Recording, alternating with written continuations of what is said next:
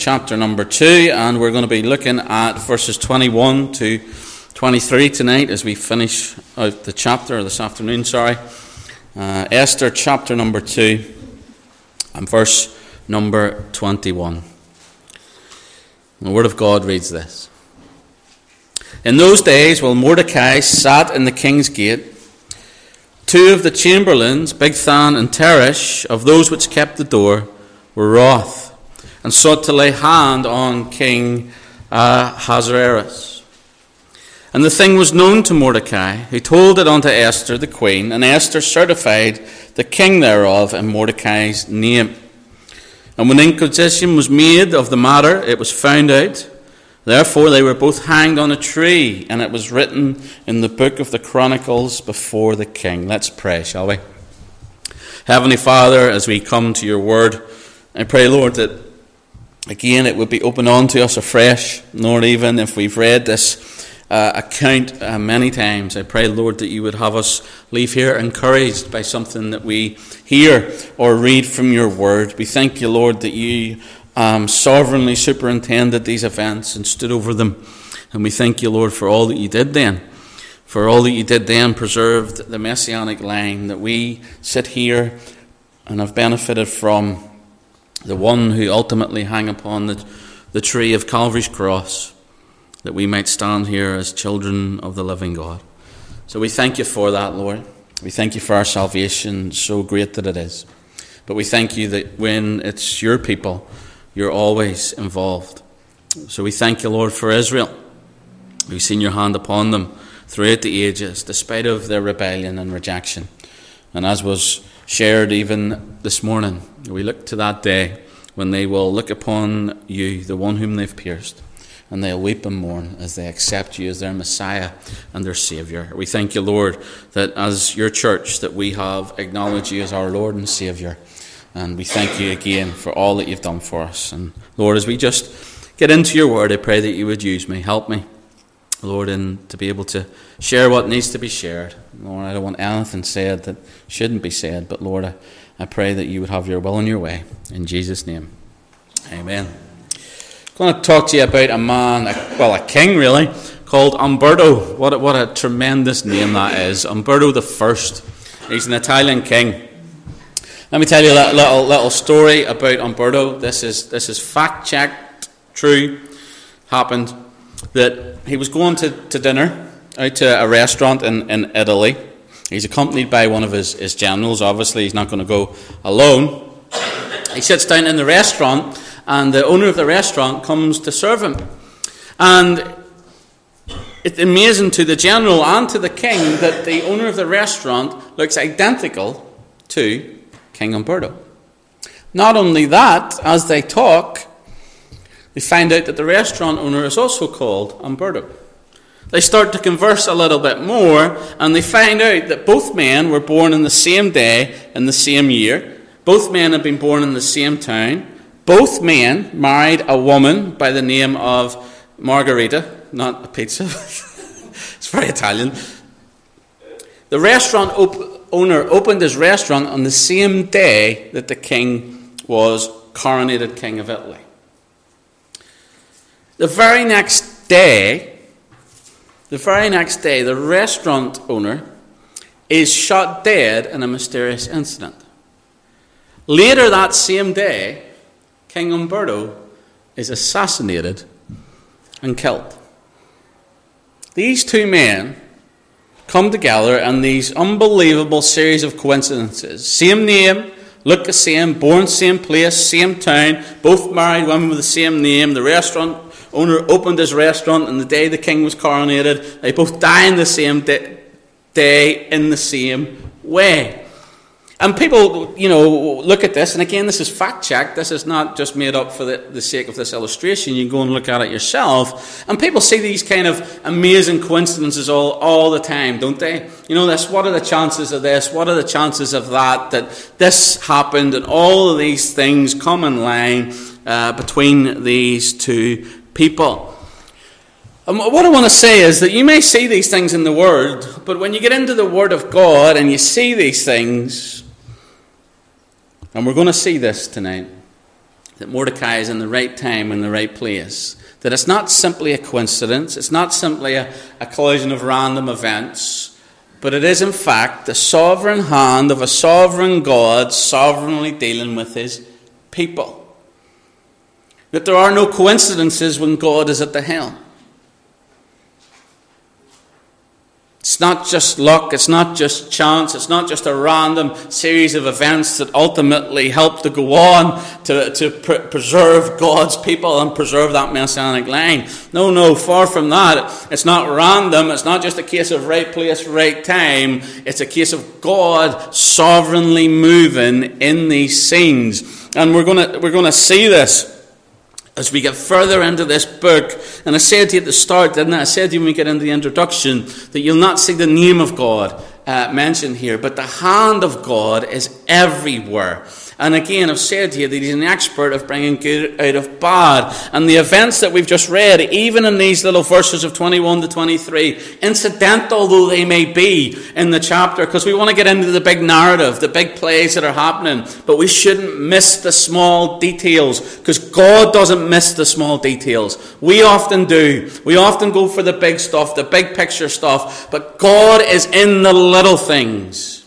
And these verses, little incidental verses, are so pivotal in what God's going to do as the story of Esther unfolds. So we find here Mordecai, from the world's eyes, we're going to see he's in the right place at the right time, or the right time in the right place, whatever way you want to phrase that. So let's get into the text. We'll have a look through it. Verse 21 to start off with there, we're going to see that there's a promotion delivered. It says there at the start of verse 21, in those days while Mordecai sat in the king's gate. So here we find Mordecai, and he's got a new position.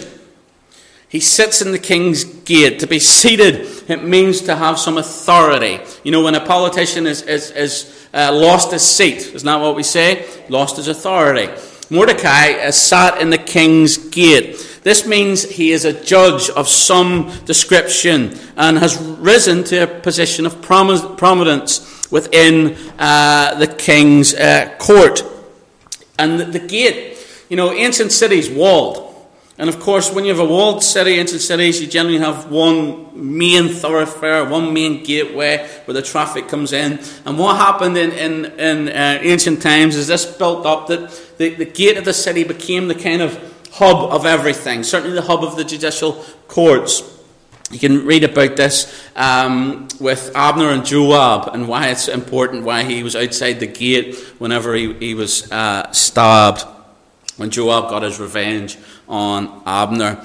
But these gates, again, they're positions of judicial authority. This is where stuff happens. And Mordecai is now sitting in the king's gate. Now, let's unpack this a little bit and think about this. How do we think he's got there? Because to get there, he's had to rise up. What's happened in the last chapters that we've read, and some time has passed between what's happened in the beginning of chapter 2 and what happens here, is that Esther is now queen. And then, what happens? We find Mordecai has risen to a little position of power. It wouldn't be too much sanctified imagination to say or suggest that Esther has had some influence in Mordecai rising to position. Now, Esther's loyal to Mordecai, verse 20. She'd not yet shown her kindred nor her people, as Mordecai charged her. And again, Mordecai being in the gate gets him closer to Esther to keep an eye on her, or a watch on her. So, you know, there's a lot of humanity seen throughout the book of Esther. And sometimes it's not what you know, it's who you know. And I absolutely believe that Esther has had some influence, so she can't go all the way and say everything that she needs to say, probably. And we looked at the ethics of that. But Mordecai has risen to this position and got himself to the gate, the king's gate. So he's in this position, and again, I don't think it's too far of a stretch to say that Esther has been involved in this. And Esther's remained loyal. She's remained loyal to Mordecai. Mordecai's the one that's told her, do not tell them who you are. And she's done it. She's been loyal. Mordecai's raised her as a father. And she's been loyal to him. And loyalty is a commodity that is in short supply in today's world. And certainly back then it was the same thing. You get into the political realm, and honest to goodness, loyal today, gone tomorrow. You see it all the time. Just recently, I'm sure if you've been watching the news and seeing all that's going on with the Spanish football guy and everything that's going on there. But I don't know. I'm not commenting on any of that. All I'm saying is that the day after, a couple of days after it happened, there was a big kind of seminar or something. I don't know, some event. And he was on and he was saying, I will not resign. I don't know if you've seen this. I will not resign. And all these people are going, yes, we're with you. Day later, no, that was terrible what he done. Down with him. No loyalty. And for the pastor, and I speak for pastors, I have no doubt if you were to interview a line of 10 pastors, what they would appreciate more than many other qualities within their people and their congregation is loyalty. Now, don't get me wrong. I'm not saying that means you follow the leader blindly off a cliff. That's not loyalty. That's stupidity. But loyalty is whenever somebody's talking about the pastor or backbiting the pastor or whatever it may be, that you're not standing for that. You're saying, no, I'm not entering into this. Go and speak to the pastor yourself. Be biblical about it. The Bible? No. We don't use Bibles outside of Sundays. No. But there's a biblical mandate for these things. It's clear. But we live in a world where people aren't loyal. They're here today, they're gone tomorrow. Your greatest friends become your greatest foes within minutes. But Esther was loyal. She held her peace, she kept her word, and no doubt, we talked about this again last time, is that how many times, you forget time transpires between verses. How many times did she have to lie? How many times was she in a position where people are starting to ask awkward questions? Who knows? All I know is she kept her loyalty to Mordecai, and that's admirable. So here we find Mordecai. He's had his promotion. And secondly, there's a plot that's discovered. So if we pick up in verse 21. It says, so Mordecai sat in the king's gate. 2 of the king's chamberlains, Bigthan and Teresh, of those which kept the door, were wroth and sought to lay hands on King Ahasuerus. So there's a plot to kill the king. Now, this is not unusual in these circles. Who would want to be king? Heavy wears the crown. It's a world of paranoia. I was thinking about this as I was preparing and putting this together. I was thinking about, can you imagine a day in the life of Vladimir Putin right now? Like, honestly. I'm not excusing anything he's done, but just put yourself a day in the life of him. Just walk about freely? No. Somebody gives you something to eat? I don't know if it's poisoned. He has to separate himself, live in a world of fear and paranoia. So it's not unusual for these kings, because usually, especially when you get back to these kings, you'll find, and we've seen with this king, particularly Xerxes, that his behaviour hasn't been great. So there's a plot to kill the king. Who knows exactly what it was? Maybe, possibly, they weren't happy with the war that they had to embark on. Remember I told you, this failed invasion against Greece. And whenever the people are pulled into that and the finances of the nation are pumped into that, you get people that are aggrieved, and sometimes rightly so. We look at our own nation and the things that we've done, gone into Iraq and all that sort of stuff. People are aggrieved about that sort of stuff. Maybe that's what's happened. Maybe there was a tax that was levied. Why? Because all the money had been spent on the war machine. Who knows? Whatever it is, we don't know why they plotted, but we do know what they plotted, and the plot was simply this: to lay hand on the king. And that language means simply they wanted to assassinate him, they want to take him out. So Mordecai, verse 22, again, right time, right place, or sovereign God. Verse 22, the thing was known to Mordecai, who told it on to Esther. So Mordecai, in his position now, is able to be privy. We don't know how, but it's got back to him that he hears about this plot. And again, as I've said, God is working. God is working all the way through here. A sovereign God is working, but at the same time, I want you to see that there is a man there with a choice. What's his choice? Does he tell? Or does he not?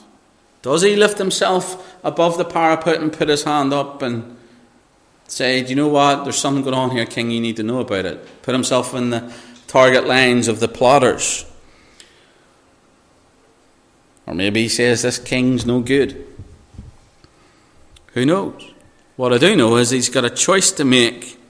You know, Xerxes, Ahasuerus is not a godly man. He's not a good man. He's not a nice guy. He's done some disgraceful things. It wouldn't be a shame to see him wiped off the face of the map. Mordecai has a choice. And God was moving, but man has a choice. And, I absolutely believe this more and more and more as I get on, is that we are just as people so extremist in our views. One hand is that it's all man. And this is Arminianism, really. But that robs God of his glory. Then you get the other side, which is the extreme Calvinist side, that it's all determined by God, that we're all just pieces on a chessboard, which robs man of his responsibility. These are extremes. Here's the thing. I look at the Bible and I see a God that is sovereign, but I also see men that have to make a choice, but even in the midst of their choice, they cannot change the sovereign will of God. How does that work out? I have no idea. Here's what I do know. This is what I believe. God is sovereign, but I absolutely believe in no form of God's sovereignty that removes man's responsibility. That God is moving here and his purposes are being advanced, and exactly what God wants to happen is happening, but at the same time, in this little microcosm, there's a man, Mordecai, and he has to make a choice. To do the right thing or to stay quiet and do nothing. Same principle with Pilate when it comes to the Lord Jesus Christ. Pilate chose the easy way, not to stand up and do the right thing. Mordecai does the right thing. He tells Esther, whatever difficulties he might face off the back of this, he does the right thing. Murder is never right. So he tells Esther. And history tells us countless examples of godly people just doing the right thing in the midst of the most difficult of circumstances. Oftentimes we look at their lives and think, do you know what? I don't know if I'd have made that decision. I don't know if I'd have been that forgiving. I don't know if I'd have been that patient. But there's no excuse for not doing the right thing. We're always called to do the right thing. Let's have a look at Joseph. We know this example, but go to Genesis 37. Joseph is that example. Genesis 37, verse 23.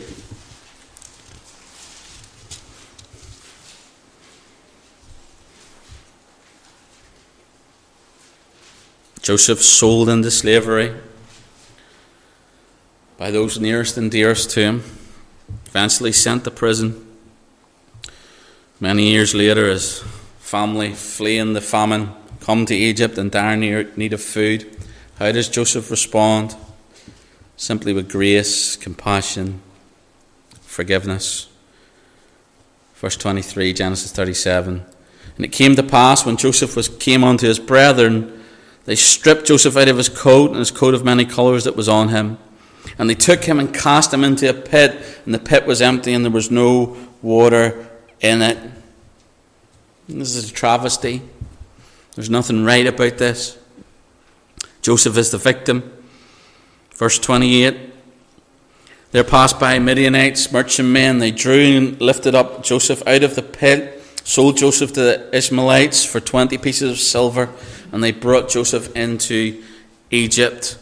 Then turn to chapter 45. So there's the story. Joseph's wronged. He's absolutely, in the world's eyes, within his rights to, absolutely have no compassion upon his family.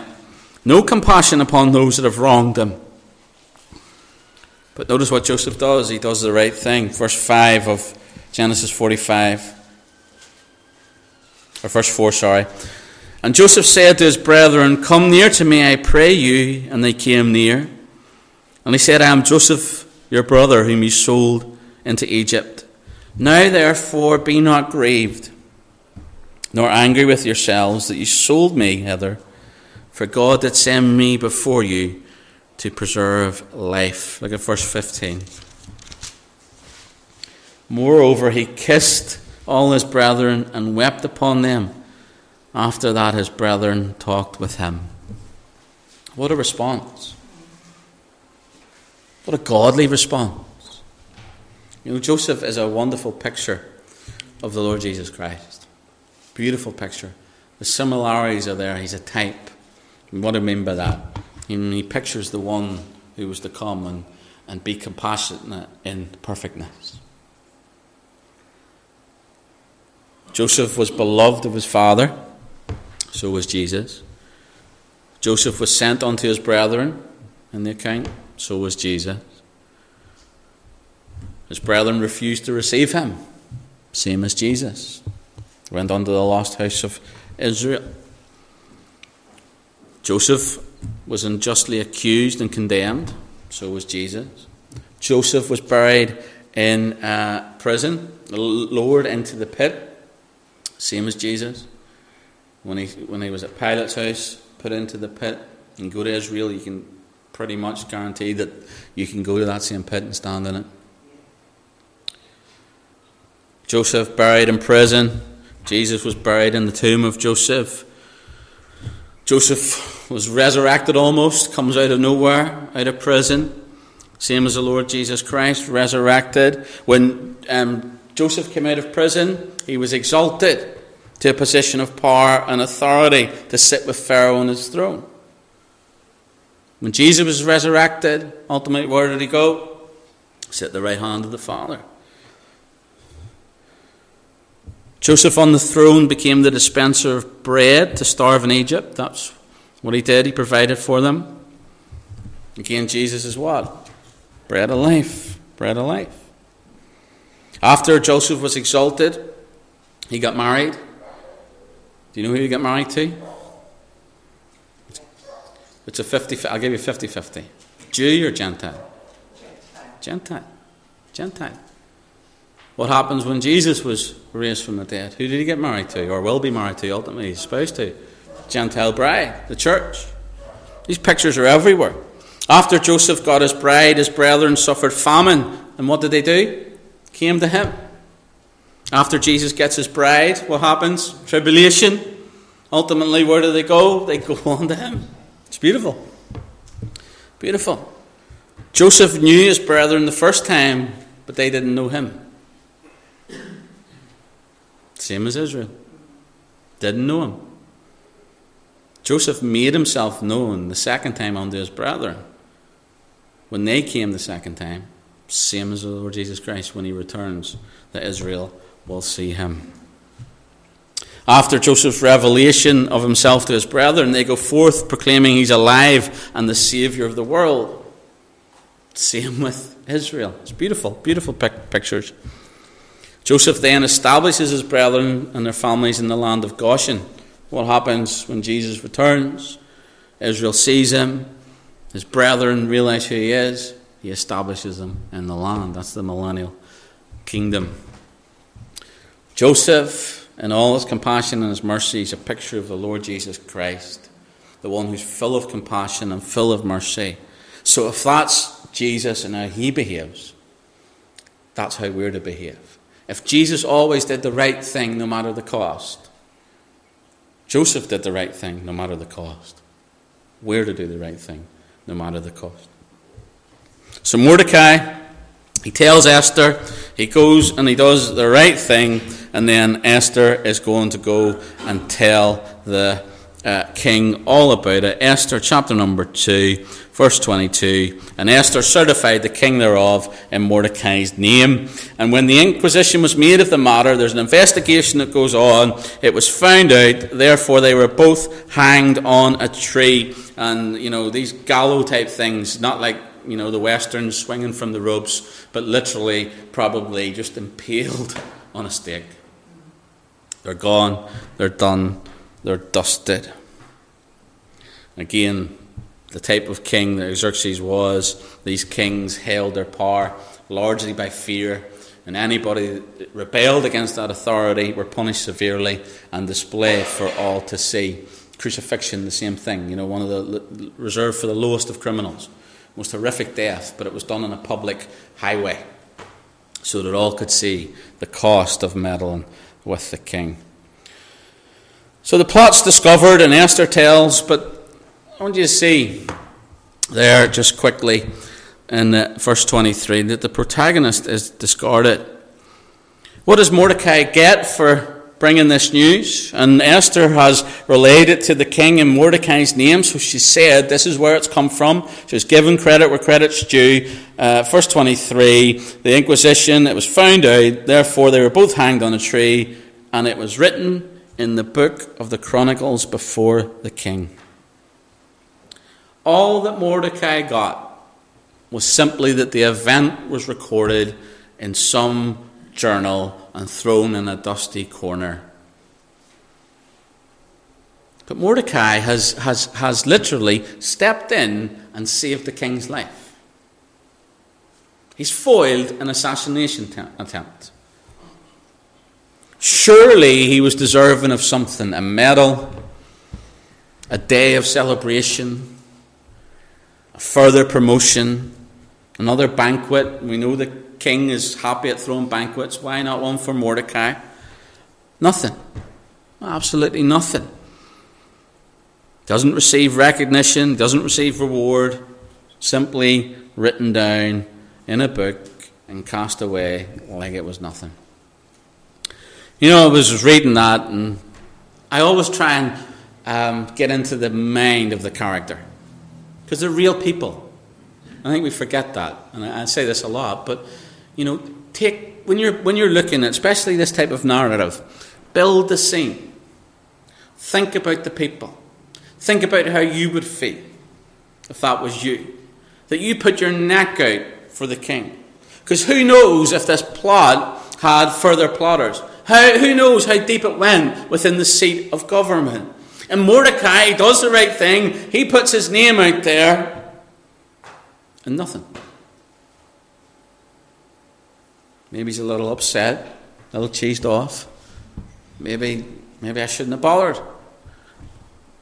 It's a natural kind of humanistic reaction. Why would Mordecai not think like that? I don't think it's too far of a stretch to say that maybe he's not thinking like that. And, but that's what happens in life. Sometimes we don't get the credit we deserve. Sometimes the things we do go unnoticed by other people. Sometimes we will do things in the church, we will serve, we will clean, we will do all the little things that help this church function and grow, and nobody will notice. Nobody will care. Maybe it will get recorded. Example, T. Rhoda. Your name will be on a list. Maybe the pastor doesn't say often enough, thank you for doing the tea. Thank you for doing the tea, by the way. Maybe the little things that you do during the week go unnoticed by other people. It happens in life. And from an earthly perspective, human beings at times don't see what others do. They're too concerned about themselves. And Mordecai gets no recognition for what he's done. But I want you to know that God always sees. Always sees. Let's go to Revelation. Revelation chapter 2. We were there this morning and we'll go back again tonight. I want you to mark this down and mark it down good. God is always watching, and God never misses a thing. Revelation chapter 2, verse 1. Unto the angel of the church of Ephesus write, These things saith he that holds the 7 stars in his right hand, who walks in the midst of the 7 golden candlesticks. I know thy works. That's what the Lord says to the church. I know thy works. Look at verse 8. Unto the angel of the church in Smyrna write, These things saith the first and the last, which was dead and is alive. I know thy works. Verse 18. And unto the children of the church of Thyatira write, These things saith the Son of God, who has eyes like unto a flame of fire, and his feet are like fine brass. I know thy works. Verse 1, chapter 3. Unto the angel of the church in Sardis write, These things saith he that hath the 7 spirits of God and the 7 stars. I know thy works. Verse 7, chapter 3. Unto the angel of the church of Philadelphia write, These things saith he that is holy, he that is true, he that hath the key of David, he that openeth and no man shutteth, and shutteth and no man openeth. I know thy works. Verse 14. And unto the angel of the church of the Laodiceans write, These things saith the Amen, the faithful and true witness, the beginning of the creation of God. I know thy works. God knows. And that's all that truly matters. We're to do the right thing. Maybe others might not see it, but God does. And he won't forget it. No reward for Mordecai. None around him recognized. But God is using this, and he has seen to it that these events are going to be sovereignly recorded. Yeah, the recognition might not come now, but there's coming a date down the line where this is all going to piece together, and we'll see what God is doing with it. And God's timing is always perfect. And I believe that he sees that no good deed is ever wasted. We may not see the fruit in the time, but when we do the right thing in the right way, God will always use that in his time and in his sovereign purposes. I fully believe that. So the plot that Mordecai successfully exposed is nothing as to what's coming next. 4 years later, another plot will be discovered, planned and perpetrated by Haman, the enemy of the Jews. And this is the next character we're going to see as we move in along in Esther. But for now, what do we find in this account of Scripture tonight? Is it just a case of right time, right place? To the believer, to the one that knows the Lord, the child of God, we should see much, much more here than simple right time, right place. We should see the clear hand of God at work as God looks after his people. I wonder, as you traverse this life and all its ups and downs and bumps and billows and storms, I wonder if you're looking out for God's hand in that. I mean, actively looking out for God's hand. Because you may not hear his name. You may not see his name. But if you're his hand is upon you, and it's with you. But are you looking for it? Even in the littlest of things. Because the God that is moving here in Mordecai's life, in Esther's life, that is around all these little events, is the same God that is moving in our lives today. It's the same God that has allowed you to come here, that has navigated you here, that has kept you safe as you came here. I wonder, did you think about that when you came in, that God's hand has kept me, protected me? Being here this evening is not an accident. I don't believe that it is. Me being here as pastor of this church, I don't believe that's an accident. I really don't. And I've told this to some of you, and I tell them my entire journey of coming here, the Lord's hand has been there. Sometimes I haven't seen it. Sometimes I've missed it at the time. But I can look back now and say His hand was upon us. He took us to Spalding. You know, even mine and Claire's testimony, it's just His hand has been there. When we went to Spalding, the Lord led us there. He gave us the verses. He both convicted us at the same time and the same place about going there. And we left knowing nobody down there. And the Lord provided, you know, time after time.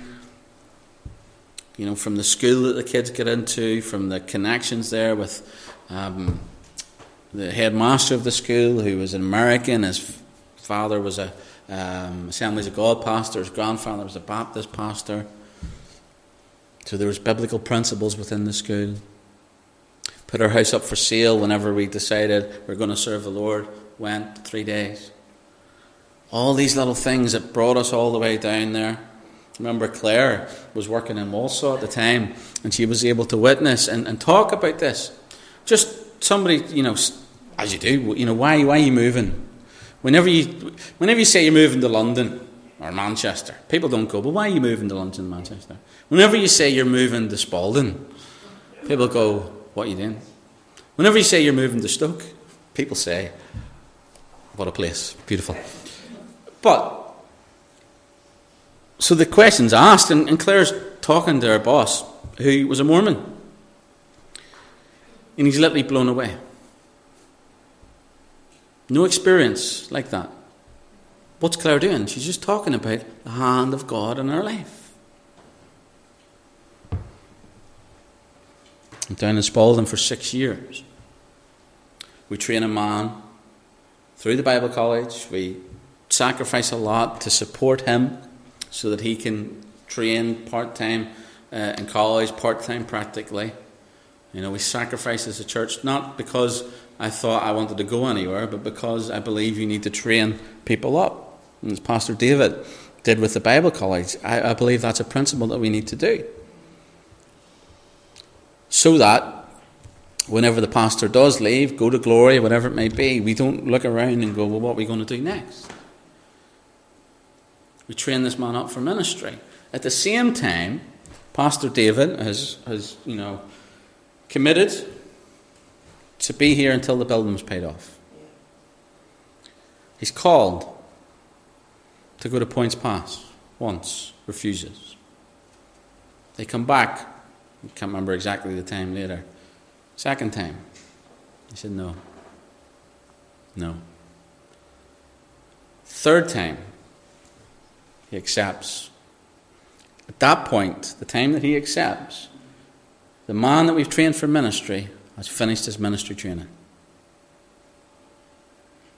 If David had accepted on the first call, I wouldn't be here. I wouldn't have left those people. If he'd accepted on the second call, I wouldn't have been here.